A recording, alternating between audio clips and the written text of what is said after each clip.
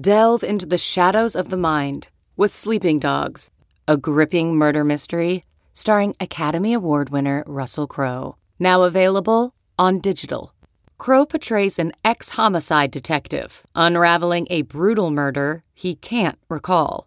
Uncovering secrets from his past, he learns a chilling truth. It's best to let sleeping dogs lie. Visit sleepingdogsmovie.com/Wondery to watch Sleeping Dogs, now on digital. That's sleepingdogsmovie.com/Wondery. Hello and welcome to the first game preview of the 2022 Nebraska football season. You're listening to Wannabe Walk-Ons, a Nebraska football and craft beer fan podcast, and the official podcast of the Nebraska Craft Brewers Guild. I'm Drew, and I am joined by my friend and co-host, Ben. Thanks, Drew. Each episode we will sample craft beers, mostly local, some beyond, while sharing our unique brand of Husker Insight. We encourage you to follow us on Twitter, Facebook, or Instagram at Wannabe Walk-Ons for the most up-to-date show information. And please subscribe to the podcast on your favorite podcast platform or listen to each episode on wannabewalkons.com. On this week's episode, Drew and I will share a glass of the black stuff, a flute of Irish champagne, a pour of black custard, or quite simply, a pint of plain. We'll also preview Nebraska's matchup and give our thoughts on the non-Guinness offerings at Dublin, Ireland's Aviva Stadium. I'm Drew. And I'm Ben, and this is Wannabe Walk-Ons.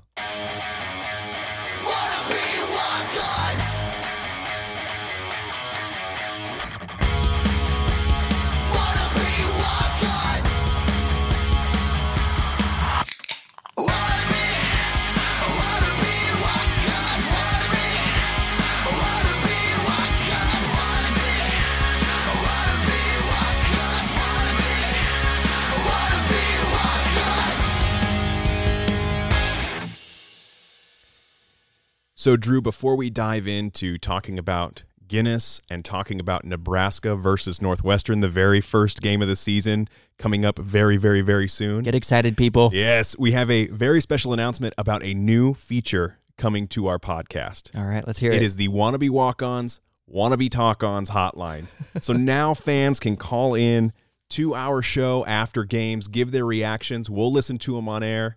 And then we'll react to the reactions, I guess. Nice. I can't wait. And it's unfiltered. You can say whatever you're feeling, whatever you want. The phone number for this is 402-427-0258. 402-427-0258. When you call, here's what you're going to hear. Thank you for calling the Wannabe Walk-Ons, Wannabe Talk-Ons hotline. At the tone, please leave your name and level-headed, well-thought-out take or reaction. By leaving a message, you give Wannabe Walk-Ons the right to use your message in an upcoming episode. Thanks for calling, and drink Big Red. So that's the message you're going to hear. After you hear that, we want to hear what you have to say about the game, good or bad, about the program. If you want to give a reaction to players throwing up 15 to 20 times during practice, or if you want to give a reaction to the Irish Times posting a hit article on Nebraska, whatever you want, we want to hear your thoughts. We want to hear it. We want you to be a part of the show. And then we want to be able to laugh at it. Yes. Or laugh with it. Excuse me. Laugh with you, not at you. Just like you laugh with us, not at us. Absolutely. Yeah. So moving right in, Drew, I know you've been looking forward to this beer sampling because you happen to be a very big fan of the beer that we're drinking right now. So why don't you tell our listeners what we're sipping on today? Well, I'm beyond sipping. I'm putting down Guinness along with you. It's my favorite beer of all time. There's a lot of great beer out there in the world, but Guinness has a special place in my heart. It was the first beer I fell in love with. Why don't you marry it? If I could, man, if I could. It's just, I don't know what it is. It's the flavor, it's the creaminess, it's a pork chop in a bottle. I mean, it is just the best beer. It is the best beer. So I love it. I'm happy that we're enjoying it right now. Absolutely. Yeah. And we are enjoying it in honor of Nebraska's first game taking place in Dublin, Ireland at Aviva Stadium against Northwestern. But again, before we dive into that, Drew, I've got the history of Guinness in front of me, and normally we cover Nebraska breweries and share their history. Right. Well, I thought it'd be kind of nice to talk about the St. James's Gate Brewery in Dublin, Ireland that brews Guinness. So would you like to hear a little more about them? I would love to. All right. So this is an abbreviated history. Obviously, they span 270 years of beer brewing, so there's a lot of history there. But I picked the highlights, so to speak, the Reader's Digest of their history. Nice.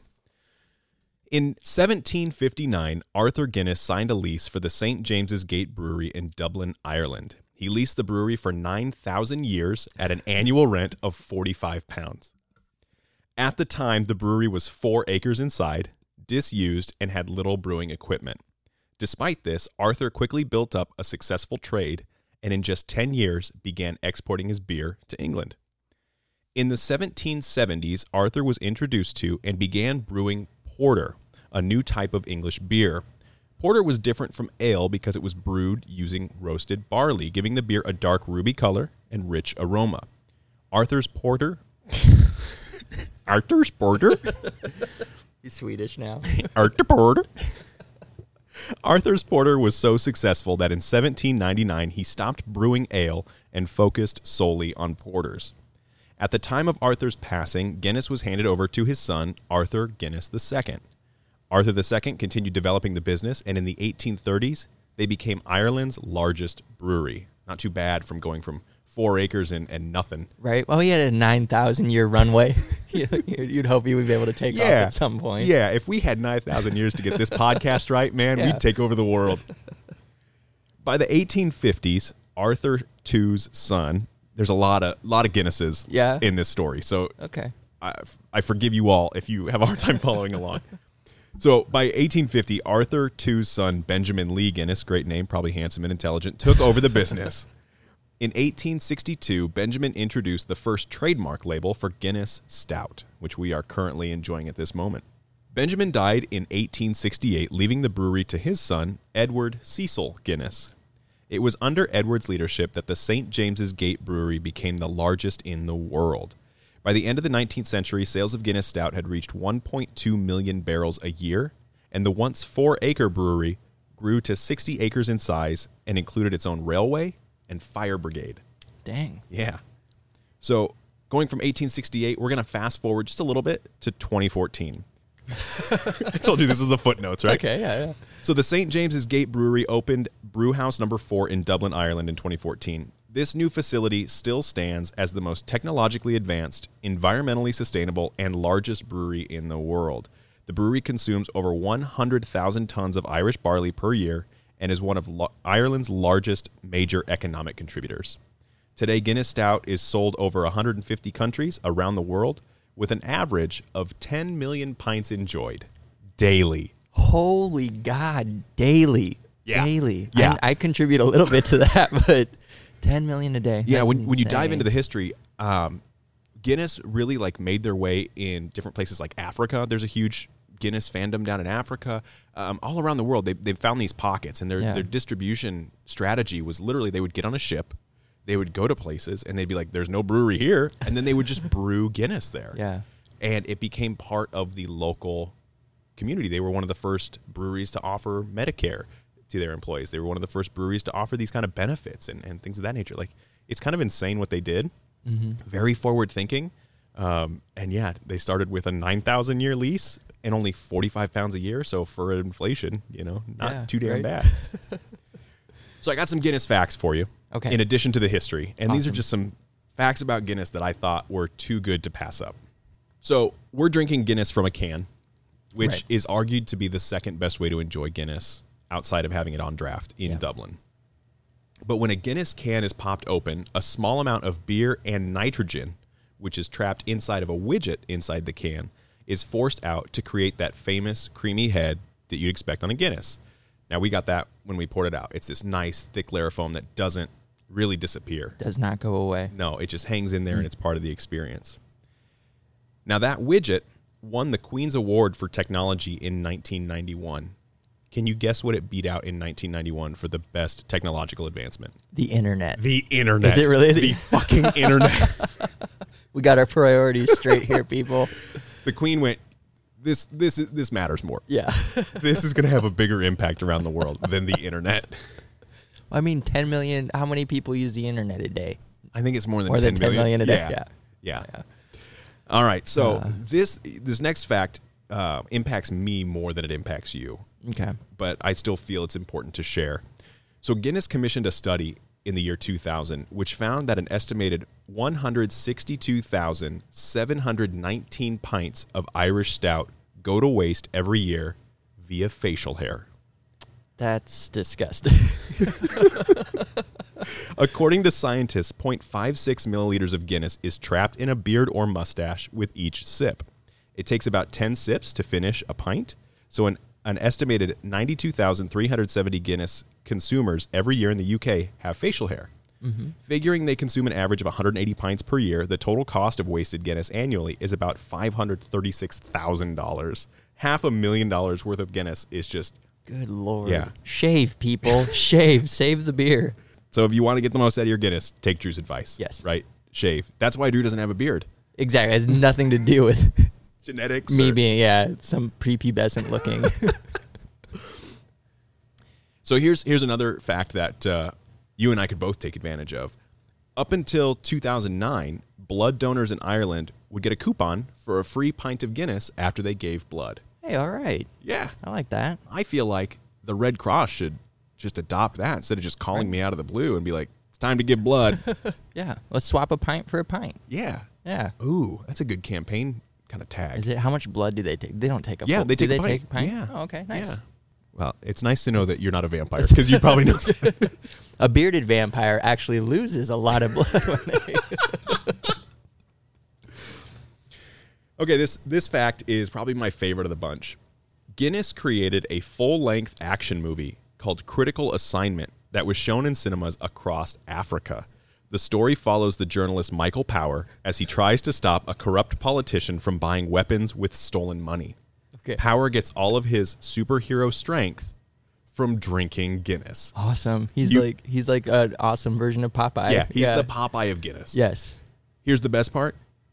The movie Critical Assignment is available for free on Amazon Prime. No You way. can stream this movie. Now, to go a little bit further, not to sound like it was just like some sort of marketing ploy, it actually has to do with water consumption in Africa, which is a true problem. It's a true issue. And so he helps people reserve their water against corrupt politicians and other folks who might steal that water away from those who need the water and who have the rightful ownership to that. And Guinness was a really big proponent of making sure that natural water resources stay within those communities because Guinness used a natural water resource in Dublin, Ireland.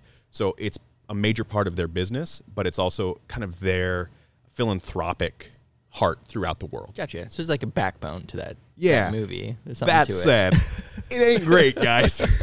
Have you watched? Did you watch? I watched it? the Did you go- trailer, and it ain't great, guys. It makes me think of Michael Scott in The Office when he's got his own Yep. movie. Yeah. It's Yeah. instantly where my mind went. Agent Michael Scarn. Yeah. Here's the last fact. Until 1939, if a Guinness brewer wanted to marry a Catholic, their resignation was required. Wow. We all got some. Yeah. Everybody's got some skeletons in their closet, right? You got like a long history. You're gonna have some things that aren't necessarily on the up and up. Yeah. So maybe focus on their philanthropic. There you go. Yeah, just focus on them preserving water and their water conservation around the world as opposed to maybe their religious views. Yeah. Right? Yeah.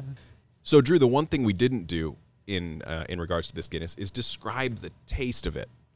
So if you haven't had a Guinness before, how would you describe the flavor profile? It is roasty, creamy, coffee, a little bit of chocolate, a lot of bitter, and the nitrogen, like the creamy quality of it, like helps smooth it all out. Yeah.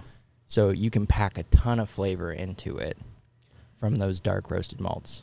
So if you are someone who enjoys like an iced black coffee, you would like Guinness. Like a nitro brew black coffee, it is the beer equivalent of that. It just hits those same notes, those same flavor profiles, that little bit of bitterness, that little bit of roastiness. But the surprising thing I think about Guinness is it's not heavy.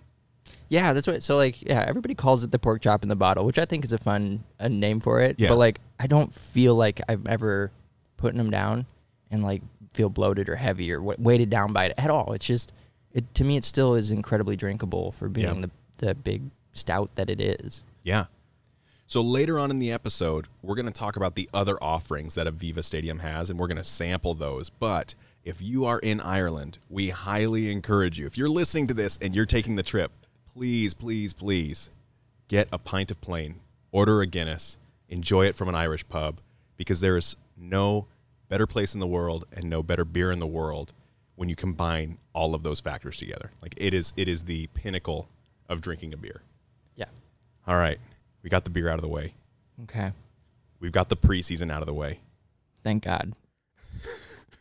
We almost made it through without any kind of big blow-ups in the news, without any kind of bullshit going on. But Drew, we are finally here to previewing Nebraska's very first game of the 2022 season, and that is Nebraska against Northwestern. I'm going to throw just the facts at you. Perfect. Then I'm going to get out of the way so that we can start talking about Nebraska football. How's that sound? Sounds wonderful. I've been waiting for this moment for a long time. All right, so here are just the facts for Nebraska versus Northwestern. The Week 0 game between the Nebraska Cornhuskers and Northwestern Wildcats, dubbed the Aer Lingus College Football Classic, will be played on Saturday, August 27th, 2022 at Aviva Stadium in Dublin, Ireland. Aviva Stadium, with a capacity of 51,700, is the national stadium for Ireland, home to the Irish Rugby Union team and the Republic of Ireland's football (soccer) team. Kickoff is scheduled for 11:30 a.m. Central Time or 5:30 p.m. in Dublin and is set to air on Fox. Nebraska is led by head coach Scott Frost in his 5th season. He holds a 15-29 record as the Huskers head coach. Northwestern is led by head coach Pat Fitzgerald in his 17th season. Northwestern is 109-90 under the leadership of Fitzgerald. This game marks the 15th meeting between these two teams, with Nebraska holding the advantage 9-6. The Huskers defeated the Wildcats last year in Lincoln with a score of 56-7.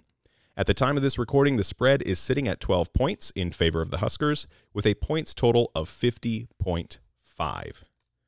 Any initial reaction on that? Do you feel like that's a fair spread? Are you surprised by that at all? The points total? How does that feel? I'm not surprised by it. I think that last year's blowout contributes to it being in double figures. Yeah. I think that if I'm a Vegas guy making spreads, this has to be incredibly difficult because you're looking at a Northwestern team that's probably going to be better than last year, and Absolutely. a Nebraska team that's fucking unpredictable. Sure. That finds a way to lose games in the weirdest ways. And then your Week 0 overseas. So a lot of weird things going on here, a lot of factors that play into it. It does feel a little bit like darts on a dartboard, where it's like, we're going to pick a team to be favored. We're going to see where the money goes. And the money's really been pretty even. Yeah, to it be hasn't completely- moved. Like, it's not shifting around too much. So I think people kind of have a similar feeling. And I think it's favoring Nebraska winning, but Northwestern covering. And I think they're going for an under on points total, I think is where the money is falling right now. Okay. Which I'm fine with all of that. If Nebraska wants to cover, I'm fine with that too. So let's start talking Nebraska's offense versus Northwestern's defense. Drew, take it away. Okay. So I did something weird here with how I kind of broke my stuff down. Since we were operating in this sort of just vague, we're still in the preseason. We have no information to go on. We've got a brand new offense that I don't think anybody knows what to expect outside of people on that team. And because I think we are going to go from a 3-9 to a 9-3 team. Yeah, that is your prediction. That's my batshit crazy prediction. I'm living in a land of hope right now. Hey. And I am so okay with it. This is way off. This is a little bit off. But so preseason, when you're cheering for a football team, okay, you are playing the stock market with monopoly money. Yeah. And we're about to pass go. We're going to collect free $200. Just invest the shit out of it and have a good fucking time. Absolutely. Okay, so that's what I'm doing. Every preseason I do this. This is why I'm so sad by the end of the season lately, is because my hopes are always dashed. But this year, 3-9 to 9-3. So we're going to go with an inside-out theme. Okay, we're flipping things around. And because we have no information to go on, it's pure feelings. All right, so when you say Inside Out, are you talking the Pixar movie? Pixar movie, yep. Okay, so Bing it's Bong. all feelings. Saddest moment in the entire Sad, movie. yeah. No Bing Bong moments this game. We're going to try to avoid that.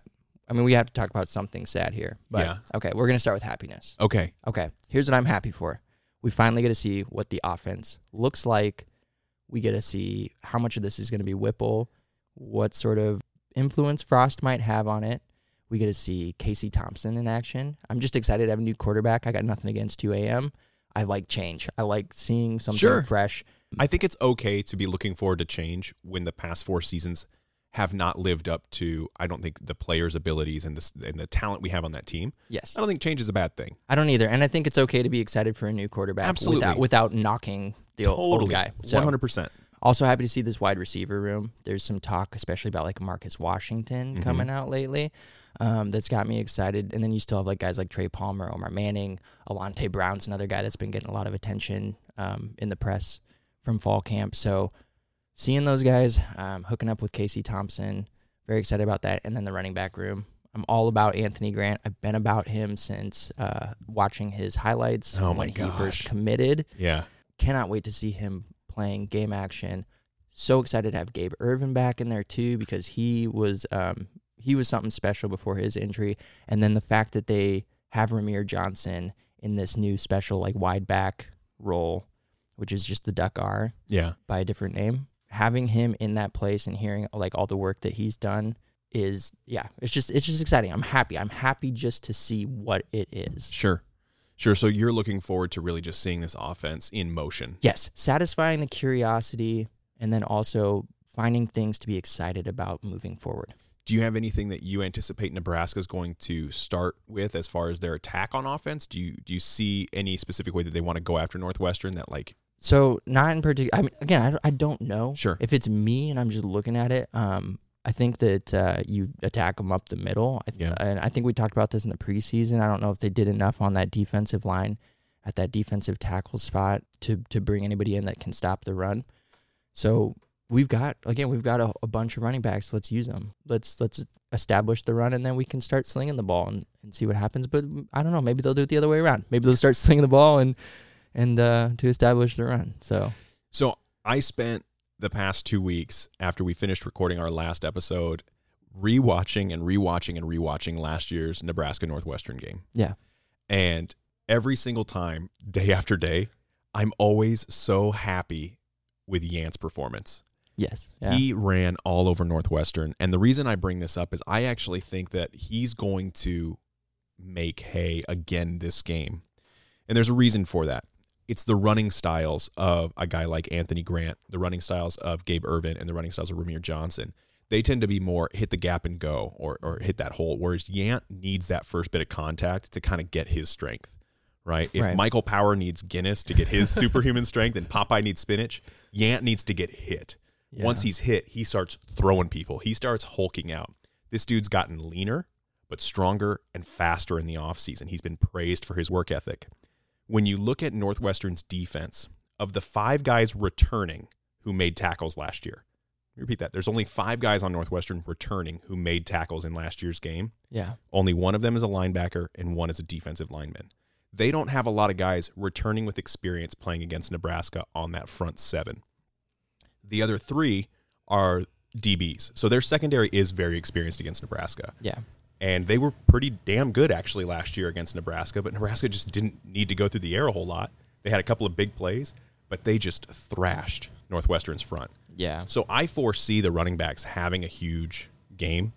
And you might be a little disappointed because I don't think you're going to see the full breadth of the offense because I think the running attack is going to work pretty damn well this game. Okay. And I hope that's true. I hope that they can go vanilla and win.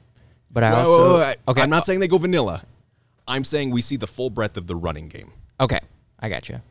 I hope that happens, but I also think that it being a conference game and an interdivisional game, and it is Northwestern, who we do normally play close, I think we will see a little bit more of the offense opening up. I think we'll have to. Sure.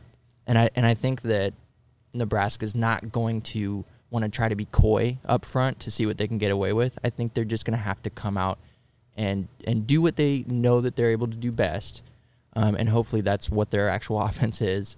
I think they're going to need that. I don't think they're going to want to mess around and play with fire here, trying to get away with a simple game. I guess my feeling for that is not necessarily to say they're going to go against Northwestern and be vanilla.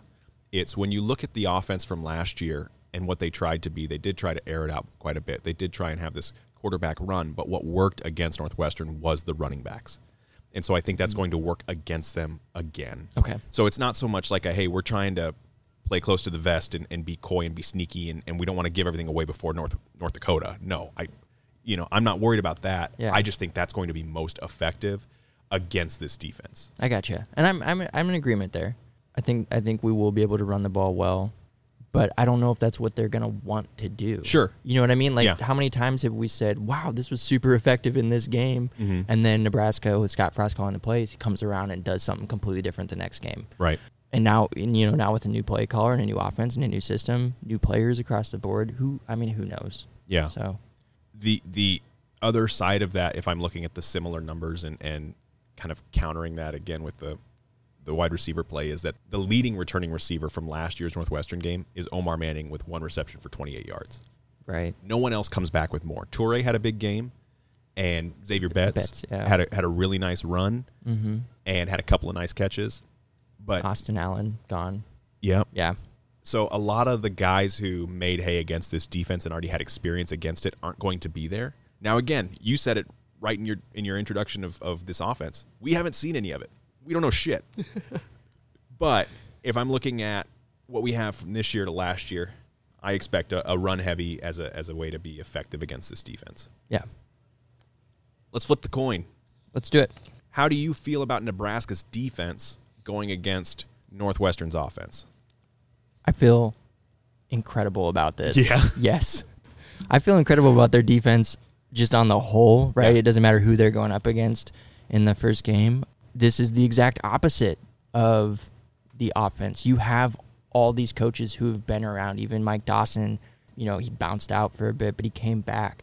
There's such consistency here. There's guys that we've seen grow up over the past few years and, move into these starting roles. They've come up behind other guys who are now in the NFL. This is just a solid unit that has improved year over year. And this might be the most depth that they've had, potentially the most talent across the board since Frost has taken over. So as excited as I am to see the offense and see what it is, I am probably more excited just to get to experience this defense again. Yeah. As far as, your happiness here, what makes you unhappy? Where is the hole in Nebraska's defense for you, or where is the concern? So I guess I have a couple. Probably my biggest concern on defense is the secondary, and that's just because there's a lot of new guys there. I'm not necessarily apprehensive about it. I don't think that it's not going to work because Travis Fisher is an incredible coach. All of the guys that we're hearing about are either they've either been around for a long time and they've been working together and that have the confidence of the coaching staff to step up and perform as starters, or guys like Tommy Hill and Omar Brown who are coming in who are at least living up to expectations for what the coaching staff thought they were getting when they transferred in. So I'm not overly worried about that, but it does take time, I think, especially when you have two new safeties to sort of get a feel for each other, be able to play without communicating, knowing what the other guy is going to be doing on a given play. You always worry about if they're covering the right assignment, if they're rotating correctly to make sure that they're not blowing coverages. So there will be, I assume, some growing pains there. With a team like Northwestern, it's not like a high-powered offensive attack, so it's not too concerning. But there were some plays last year, where Northwestern had some nice little pass plays against us. And they were able, I think that was against Cam Taylor-Britt, where they were able to score a touchdown on him. And so Only one, though. Yeah, it was just the one. It was just the one. And Nebraska, I think, was already up 28-0 or 21-0 at that point. Not to give an excuse, but I think that they were being more aggressive on getting to Helinski when they did give that up. Because it was a pretty damn sound game from that secondary to start the game. Yeah. It's not a knock on them. It's just, it is possible, though, for Helinski to complete passes on us. He did it last year. Yeah. Can I say on that point, Helinski's a better quarterback, I think, than he gets credit for. I don't think he has the receiver talent. Because he was putting balls where they needed to be last year. They just weren't being brought in. Yeah. And it's not like Northwestern didn't have a chance to catch those balls. I mean, Nebraska's linebackers and their secondary were in coverage, and they were doing a great job on that. But the ball was where it needed to be. His receivers just needed to make plays. And I think a lot of the flack that Helinski got last year was more due to the fact that he didn't have a lot of talent at skill positions. Yeah. I honestly, this sounds terrible as we're sitting here prognosticating on this game. I don't know any of Northwestern's wide receivers. I don't either. Because the only person that really made catches in the last game was Robinson, and he's gone. Yeah. But Helinski threw for 256 yards against Nebraska last year, which was 47 yards over Nebraska's average. He can throw the ball. Yeah. They can catch the ball.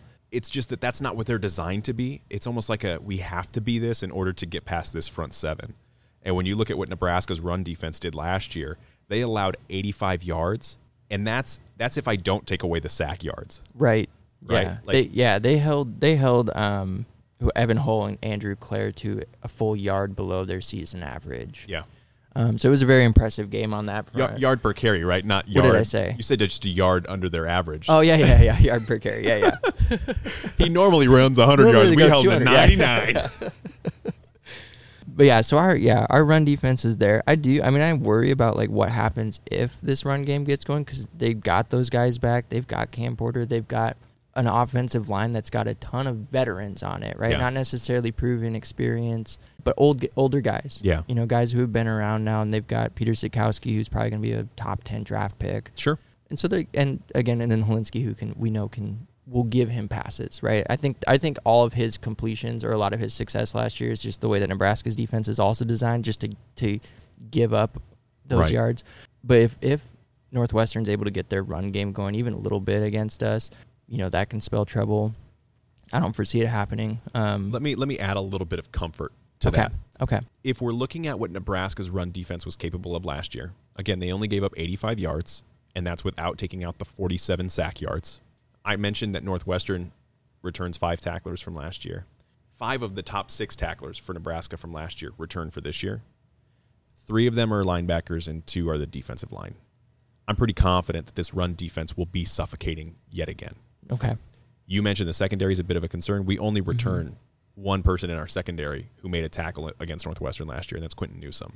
Right. So I'm in the same boat, right, where our front 7 needs to be aggressive and suffocating and get Helinski off schedule and stifle that run defense to give a little bit of a break and give that secondary some real game reps, get them comfortable, get them confident, so that when they do ultimately start throwing the ball around, they feel like, hey, I'm supported, they keep the timing off, and that secondary can get comfortable. Yeah. If that makes sense. Yeah, and I think you want to have Northwestern in predictable downs and distances. But yeah. not to shit on the offense of Northwestern, they never run anything predictable in those situations. So they might run the ball when it's 3rd and 15 from their own whatever. That's true. And then they're like, we're happy to punt. We're just happy you invited us to play. But no, I think that another thing that will help this secondary is the pass rush. We haven't the fact that we haven't even talked about the edge rushers yet this far into a conversation about our defense is incredible. But I guess that's another thing that I'm excited about, is seeing those guys in action. We've been hearing about O'Shawn Mathis. We know Garrett Nelson is a fucking baller. Caleb Tanner, I think, is going to really take off. He flashed last year, but having more supporting cast around him, I think, is going to help his stats. Can I make a bold prediction? Mm-hmm. I think he will have the most tackles for loss out of our defensive, out of the entire team this season. What makes you think that? I think that teams are going to be focused on O'Shawn. Mm-hmm. I think that Garrett has always been a disruptor. He's Right. never really been the guy to make the tackle, but he's always the guy fucking up the play. Yeah. In a good way, right? I'm not saying like, oh, he just is such a high-speed guy that he shuts doors. He holds that edge. He forces you to cut back in where guys are ready and waiting for you. And I think Caleb Tanner has the best of both worlds. Right. He has the strength and the speed and the skill, and there's a clip of him against Illinois throwing an offensive lineman backwards and making a sack. Like, I think that he has the tools, and like you said, he has the supporting cast to where he's not going to be the guy that they're thinking about first or second. He's going to be the guy that they have to think about third, and by that time, it's too late. Yeah. So I predict that with those other guys out there, he's going to rack up some numbers. Yeah. I think that's this. I can see that. Yeah. I'm not going to argue against it or anything. I think it's like throwing a dart. Just a hot take. Again. Just a hot take. Yeah, it's good. I think that it's the only reason I would, I guess, hold back on making that argument myself is because I don't know if how are they all three going to be on the field at the same time? Sure. I do know that Chin said those three could line up as as the line. Yeah. Yeah, which would be great. Yeah. Oh, fuck. And then, oh, man, yeah. Then with, like, Ty Robinson on the field, I get so giddy. Yeah. Like, this is what happens every time I talk about this defense is, like, all these, like, fucking names. It's like, Ty Robinson. We haven't even talked about guys like Devin Drew or Wynn from Alabama. Like, we haven't talked about these guys who are going to be impact players, but because it's been such a quiet camp from a personnel standpoint and guys are just like, no, we're here to work. Yeah. that I think this defense, obviously the linebackers are getting a lot of love in the national media. I think one Rightfully person so. ranked them the 9th best linebacker core in the nation. Yeah. But I think that the defensive line is also going to be pretty darn stout. Yes. Yeah. The whole front, I think is going to be incredible. I think it's going to make the secondary look better for a while until the secondary's clicking, if the secondary needs that time to gel. All right. So here's something we haven't talked about a whole lot, which is special teams. Yeah. We haven't talked a lot about special teams in the preseason yet. And that's okay. I think that's I'm not saying that because we were terrible at it. I'm saying that because that's fine. Like, it's the same as everybody else. They brought in their coach, they brought in the personnel for it. They just put their heads down, they're going to work. Yeah. And we're going to see, I guess, what the hell they come up with. So would it be out of line if I still said, even with the additions we made and with all we're hearing from camp, I give Northwestern the advantage for special teams? That would be 100% out of line. You think so? I'm pretty sure that they are also replacing their kicker and their punter. They are. Mhm. But the one area, so I did some numbers. I did some digging, and I looked into their Don't transfers. present facts with your argument. We're in the land of feelings. All right, no, yeah. Get What off do you my got? ass, What do you Bing got? Bong. So Nebraska brought in Brian Buccini Yes. as their punter. Yeah. He had a punting average of 45.8 yards throughout his career at Montana. Mhm. Excellent. Northwestern brought in Luke Akers from UCLA. His career punting average is 43 yards. It's 2 to 3 yards difference, but I don't think it's a huge discrepancy when it comes to punt yards. Okay. The yeah. difference between the 8-yard line and the 12-yard line, the difference between... Bill Bush would have something to say about that. Yeah, okay. Well, he's not on this podcast. He wouldn't answer my call. Nebraska brought in field goal kicker Timmy Bleekrode. He's got a career record of 21 of 25 and a long of 51. Northwestern brought in Adam Stage. Got a career 8 of 10, long of 46. So Nebraska's got a little bit of an edge with field goal kicking. Correct. But to me, where the special teams is made is in punt return yards and flipping the field. And that's where Northwestern holds the advantage. As of right now. Sorry, yeah, I'm glad you said With it, what so I we've didn't have seen to. so far, I'm giving them the preseason edge. If I'm looking at the facts, I can't be like, fact. You're looking at the past. I am. I am. But, Look into your crystal ball, Ben. oh, not right No, it's now. all right, yeah. Not All right now. What makes Northwestern What makes better? Northwestern? Yeah. Nebraska's 3-yard punt return average.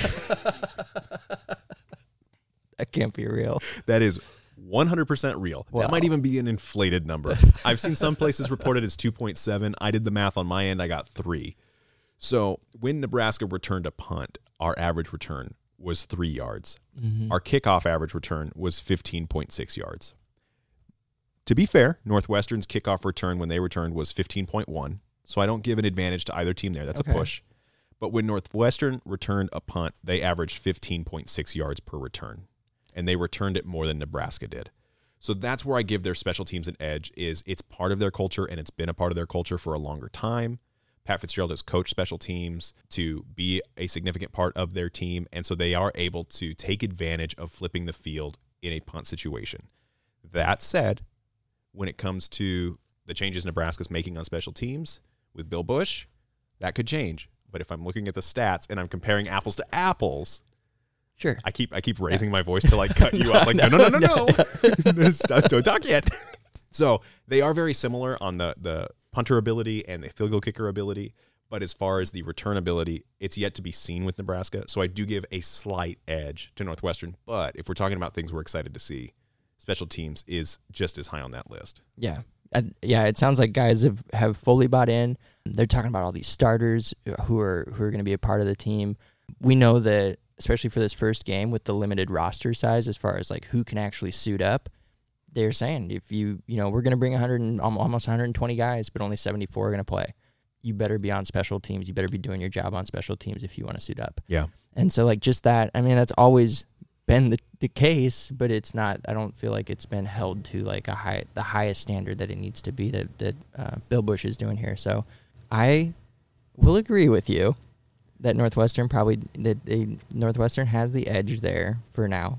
I think that of all the things, and this I'm not alone in this, of all the changes that have taken place, improving on special teams is going to be the thing that takes Nebraska to a winning season. Yeah. If they Yeah. improve significantly, they will see their wins go up significantly. Yeah. The best stat from this Northwestern game from last year is Nebraska's punt average, because there was one punt in the game, and it was an 84-yard punt. That's right. Yeah. So when I looked at those numbers, I was like, well, Nebraska clearly holds the edge there. But then you dive a little deeper. And as far as a total season goes, these are the kind of numbers that you can start to strive towards. Yeah. So I give Northwestern the edge there, but in the other two facets of the game, I give Nebraska the edge. So we got to see if Nebraska can beat Northwestern on that. Yeah. All right, Drew, are you ready to provide your prediction to Nebraska Northwestern? Absolutely. Okay. I'm ready to hear yours. Okay, I'll go first. Okay. And then I'm going to let you bring it home. Wonderful. Okay. It's been 274 days since Nebraska has played meaningful football. Even longer if your definition of meaningful football is playing for bowl eligibility. We've spent an entire human gestational period guessing what this Nebraska team will look like in 2022, and if I'm being honest, I got nothing left in the tank. For my Nebraska Northwestern prediction, I'm opting to forego the snark and instead share a poem from our lovely host country. This poem is called On Raglan Road by famed Irish poet Patrick Kavanagh. It tells of an unrequited love and is in no way a metaphor for the way Nebraska football has treated us fans for the past 2 decades. On Raglan Road, on an autumn day, I met her first and knew that her dark hair would weave a snare that I might one day rue. I saw the danger, yet I walked along the enchanted way, and I said, let grief be a fallen leaf at the dawning of the day. On Grafton Street in November, we tripped lightly along the ledge of the deep ravine where can be seen the worth of passion's pledge. The Queen of Hearts still making tarts, and I not making hay. Oh, I love too much, and by such and such is happiness thrown away.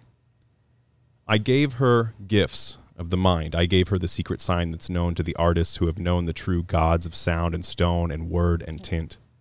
I did not stint, for I gave her poems to say. With her own name there, and her own dark hair like clouds over fields of May.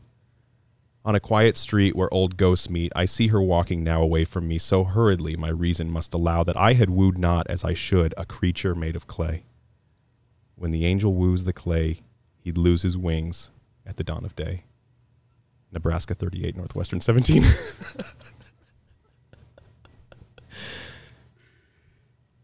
I hope that nobody fell asleep. No, if I was gonna say if the whole football and beer podcast doesn't work out, we can just switch over to poetry. We'll Just just have reading you poetry? read poetry. I really do feel like we've done a lot of talking, Uh-huh. and now I'm just ready to embrace Saturday, August 27th. The Just same. let the game be what it The is. same, but I'm gonna do a lot more talking right now. Well, I'm looking forward I got to a whole hearing page. it. Good. 'Cause I don't have any poems, but I've got a pun to start off mine, so that tells you what kind of a dipshit I am. All right, here we go. What's the fastest growing city in the world? The capital of Ireland. It's always Dublin. Also Dublin by the minute is my excitement as we get closer to the 2022 opener.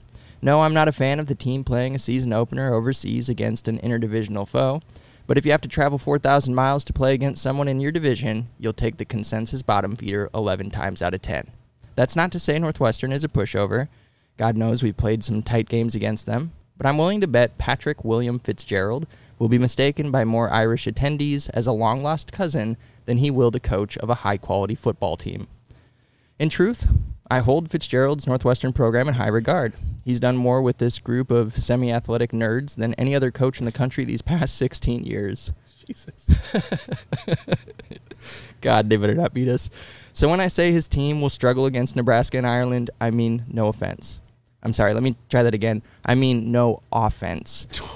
Don't expect only one touchdown again this year, but also don't expect the Wildcats to light up the scoreboard against what may be Chenander's most talented defense to date. Nelson, Mathis, and Tanner will show the offseason hype is justified, while Reimer and Henrich plug gaps and keep the run game in check. There will be a miscommunication or two between an unseasoned secondary, which will lead to busted plays and points for the boys in purple, but all told, defense will win the day. It would be foolish to try and predict what the hell happens on offense. Possible post-game commentary can realistically range from build a statue of future Heisman winner Casey Thompson now to burn the program to the ground yesterday. About the only things that I do know are this. I know that Ramir Johnson will pop up all over the field and pop up in a Sunday slew of hard work, pays off, don't count this guy out type newspaper headlines. Marcus Washington will be the guy that gets the attention of everybody not already paying attention. And the offensive line will prove they are not just a bunch of 6 foot, 8 inch, 300-pound meat monsters put on this earth to ruin everything you love and sap the last breath of hope for a winning season from your shriveled lungs, but that they are, in fact, a bunch of 6 foot, 8 inch, 300-pound meat monsters who have talent that just needed a little time and a lot of puking to fully develop into a massive wall of competent blocking. Buschini punts once, Bleak Road kicks 1 field goal and a few PATs because you don't bring legs that far and not use them. Nebraska slips away with the win, and according to Irish tradition, without a goodbye. Though if you look closely, you will see Scott Frost giving the middle finger to the Irish Times shortly after takeoff. Huskers 38, Wildcats 17. No fucking way. Yeah. No fucking way. For real. Those Guys, are the lucky numbers. Guys, we don't confer. We have no communication before this. I send Drew an outline like I- a few days before, Yeah. and that's about it. Generally, I don't like talking to you outside of, besides, when we have microphones. So, I hope it's not Northwestern 38, Nebraska God, 17. we're going to look like a couple of idiots. Getting our wires crossed.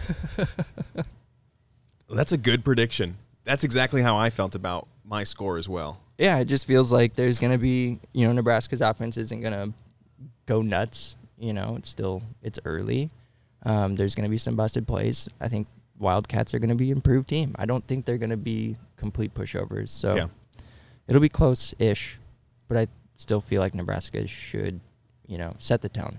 Yeah, Set the tone for the season. absolutely. I like those predictions. I'll take them. Before we move on, we want to take a quick moment to talk about our show partner, the Nebraska Craft Brewers Guild. As we mentioned at the top of the show, Wannabe Walk-Ons is the official podcast of the NCBG. We do our show with no outside funding or advertising because we don't want to take away from what it's all about: beer, football, and celebrating the communities we love. Our partnership with Guild is not a paid partnership. It's simply a platform to share our show with folks we think will enjoy the things that we're talking about. This past winter, the Guild was instrumental in passing legislation that would allow Nebraska brewers to self-distribute limited quantities of their beer without the need for a middleman. This new law allows the smaller brewers a chance to compete locally with some of the bigger craft brewers in the state. This is a huge step forward for a lot of the brewers in small towns like Taylor, Alliance, Seward, and Syracuse, just to name a few. When you drink craft beer, you're supporting local small businesses, which is important now more than ever. If you're a fan of craft beer like we are, you can support the NCBG by joining the Nebraska Beer Alliance. Being a member gives you access to exclusive discounts, Nebraska beer merch, and members-only information. You can learn more about the Nebraska Craft Brewers Guild, find local breweries, and join the Nebraska Beer Alliance by visiting nebraska.beer. All right, so to close out today's episode, we thought we would give a little bit of a beer sampling as to what's available at Aviva Stadium in Dublin, Ireland. So if you're not a Guinness drinker, which they absolutely have on tap, they also have 4 other beers that they tend to keep regularly. One of the beers is Carlsberg Pilsner, and that is a Danish beer made out of Denmark. Another one is Smithwick's Red Ale. It's, if you're an American, pronounced Smithwick's, but in Dublin they pronounce it Smithwick's. So if you don't want to be made fun of any more than they probably are already making fun of all of us Nebraskans. Smithwick's, it's a red ale. And then we have Heineken from the south of Holland. So we'll just start with Carlsberg. Drew, what are we thinking about Carlsberg as a beer? Their slogan, by the way, is probably the best beer in the world. Probably. I'm going to say probably not. I mean, it's fine. It's a Pilsner. It's unoffensive. There's just not a lot to it, Yeah. I guess. I don't know. Yeah, this reminds me of just drinking a Bud. Just drinking a simple beer. It's actually a little bit Even more less, tame than yeah, than even that. less than that. Yeah. But it feels like as close to a domestic, I think, out of the bunch as we're going to find. Yeah, for sure. I do know that on occasion, Aviva will have Coors Light as well, which I think is fantastic. That Nice. Okay. hey, Taste of the Rockies made its way to Ireland. But yeah, for this one, if you're a domestic drinker, but you want to try something that's a little bit more foreign or exotic or something along those lines, I think you can call Carlsberg. it Danish Pils exotic, yeah. I think a lot of Nebraskans would call Denmark exotic. Yeah. I agree though. I think that's the best way to put it. It is not offensive. I actually, it's kind of grown on me. I really like this beer. I like the creamy, like I like the creaminess of it. Like there's some like body to it. Yeah. You know what I mean? And so If I was sitting out, if it was a hot day, Yeah, that's what I'm thinking. this is like, what I, yeah. if I'm watching a football game, this is kind of the beer I want. Yeah. I mean, if I'm in Ireland, I want a Guinness. Oh, I would do 100% Guinness all the way. Like, the fact that we're just doing this just to do this. If Yeah. I was in the stadium, it'd be Guinness. I'd probably go back But- and forth, Okay. depending on how the game's going. That's fair. Okay. Like I might, if you want to I might pre with the Carlsberg, and then the better the game gets going, I'm gonna start hitting that Start Guinness. hitting it, yeah. Oh yeah, I'm gonna start doing different football chants. I'm gonna start doing like Seven Nation Army. Da da da da da da. Goo, goo, goo, goo. And then I'm gonna switch to Jameson afterwards, and it's gonna be a shit show. God, get banned from Ireland for drinking too much. I don't want to go back. All right, so moving on to the Smithwicks or Smithwicks. Smithwicks. What do you think about this guy, the Smithwicks? This one is surprisingly like less to it than the Pilsner. Yeah. For a red ale, I would expect a little bit more like of a caramel or something popping out. Yeah. A lot of the times, or, some craft brewers will do weird stuff and they'll throw extra hops in there. Something that just kind of like pops out at you to separate it from the market. Sure. I think about when I drink a red ale, especially an Irish red ale, I think about a nice malt backbone with some bitterness to counter that sweetness. And I get none of that. I get a little bit of the maltiness, I get a little bit of that backbone, but I get no bitter to really combat that. And so it just winds up being kind of a sweet and creamy thing that doesn't really taste like beer to me. Yeah. It tastes like a watered down root beer float, kind of like, Ugh. not like it doesn't taste like that, but it has that sort of like, Okay. It tastes like the foam, right? yeah, like yeah, that, yeah, that, yeah. that like bit, it's the end. It's like there's those flavors that were there. right. There's the essence of them are trapped inside of there, but Sure. it's mostly like drinking air. The ringing endorsement for Smithwicks. Smithwicks. Okay. Probably not quite as good as Carlsberg. I would agree with that. Yeah. Fully. All right. Now moving on to this beer that smells like absolute horse shit.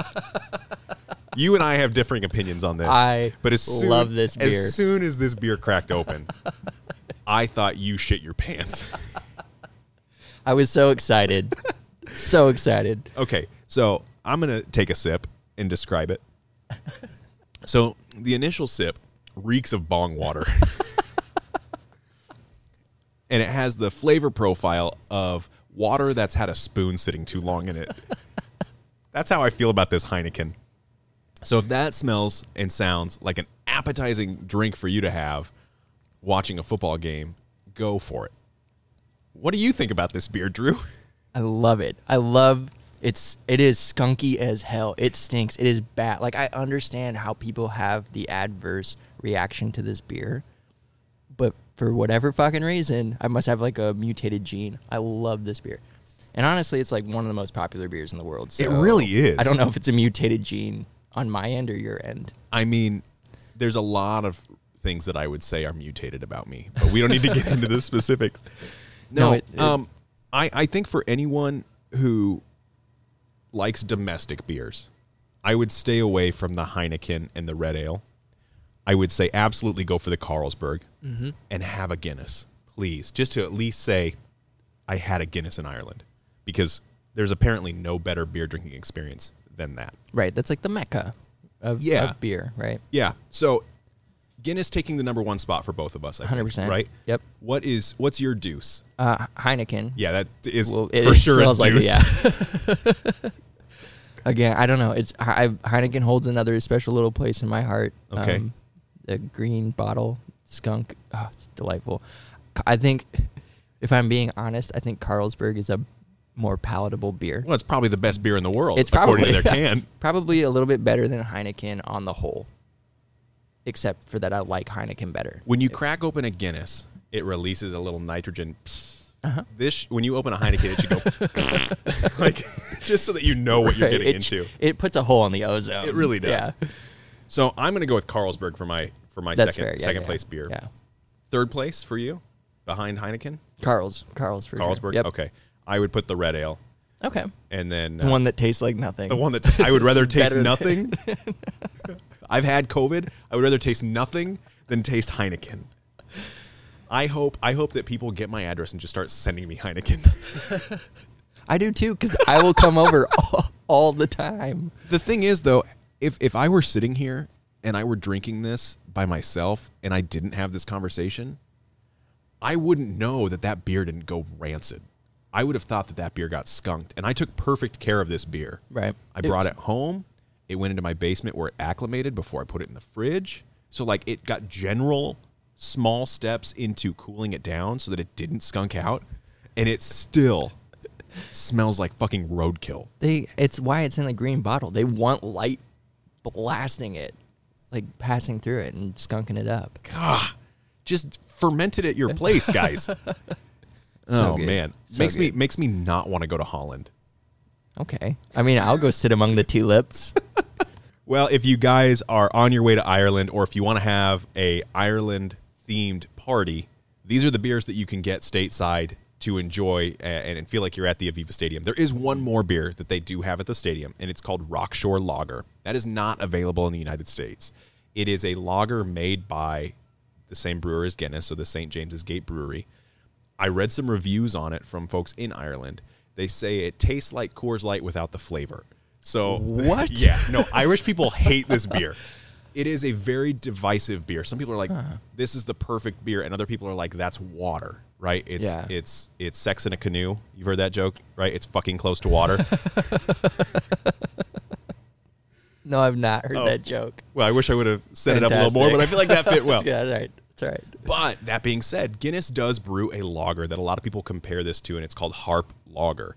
Mm-hmm. And a lot of people in Ireland are like, we prefer Harp Lager over Rockshore. It's similar flavor profiles, but the flavors are more intense. So if you want to add that fifth option to your lineup, if you're hosting a Huskers in Ireland party, Guinness, Carlsberg, Smithwick's, Heineken, and you can throw in a Harp Lager and maybe add half a cup of water to each bottle or something like that.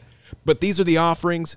Guys, we hope that you enjoyed this episode. We are so excited for Husker football. It is here.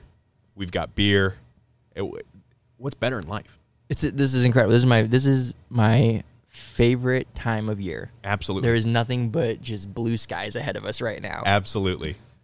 Well, that does it for this week. We want to thank everyone who tuned in to this week's episode. If you have anyone who you think would enjoy a listen, we would truly appreciate your recommendation. Don't forget to follow us on social media at Wannabe Walk-Ons and subscribe to the podcast on your favorite podcast platform. Remember to do your part, drink local beer wherever you are. If you have any breweries you would like us to sample on the show, visit wannabewalkons.com to submit your recommendation. And tune in next week as we react to the Nebraska-Northwestern matchup, preview Nebraska's home opener against North Dakota, and return to Flyover Brewing Company in Scottsbluff for some brewery-only offerings. Thanks for listening, and as always, drink Big Red. Drink Big Red.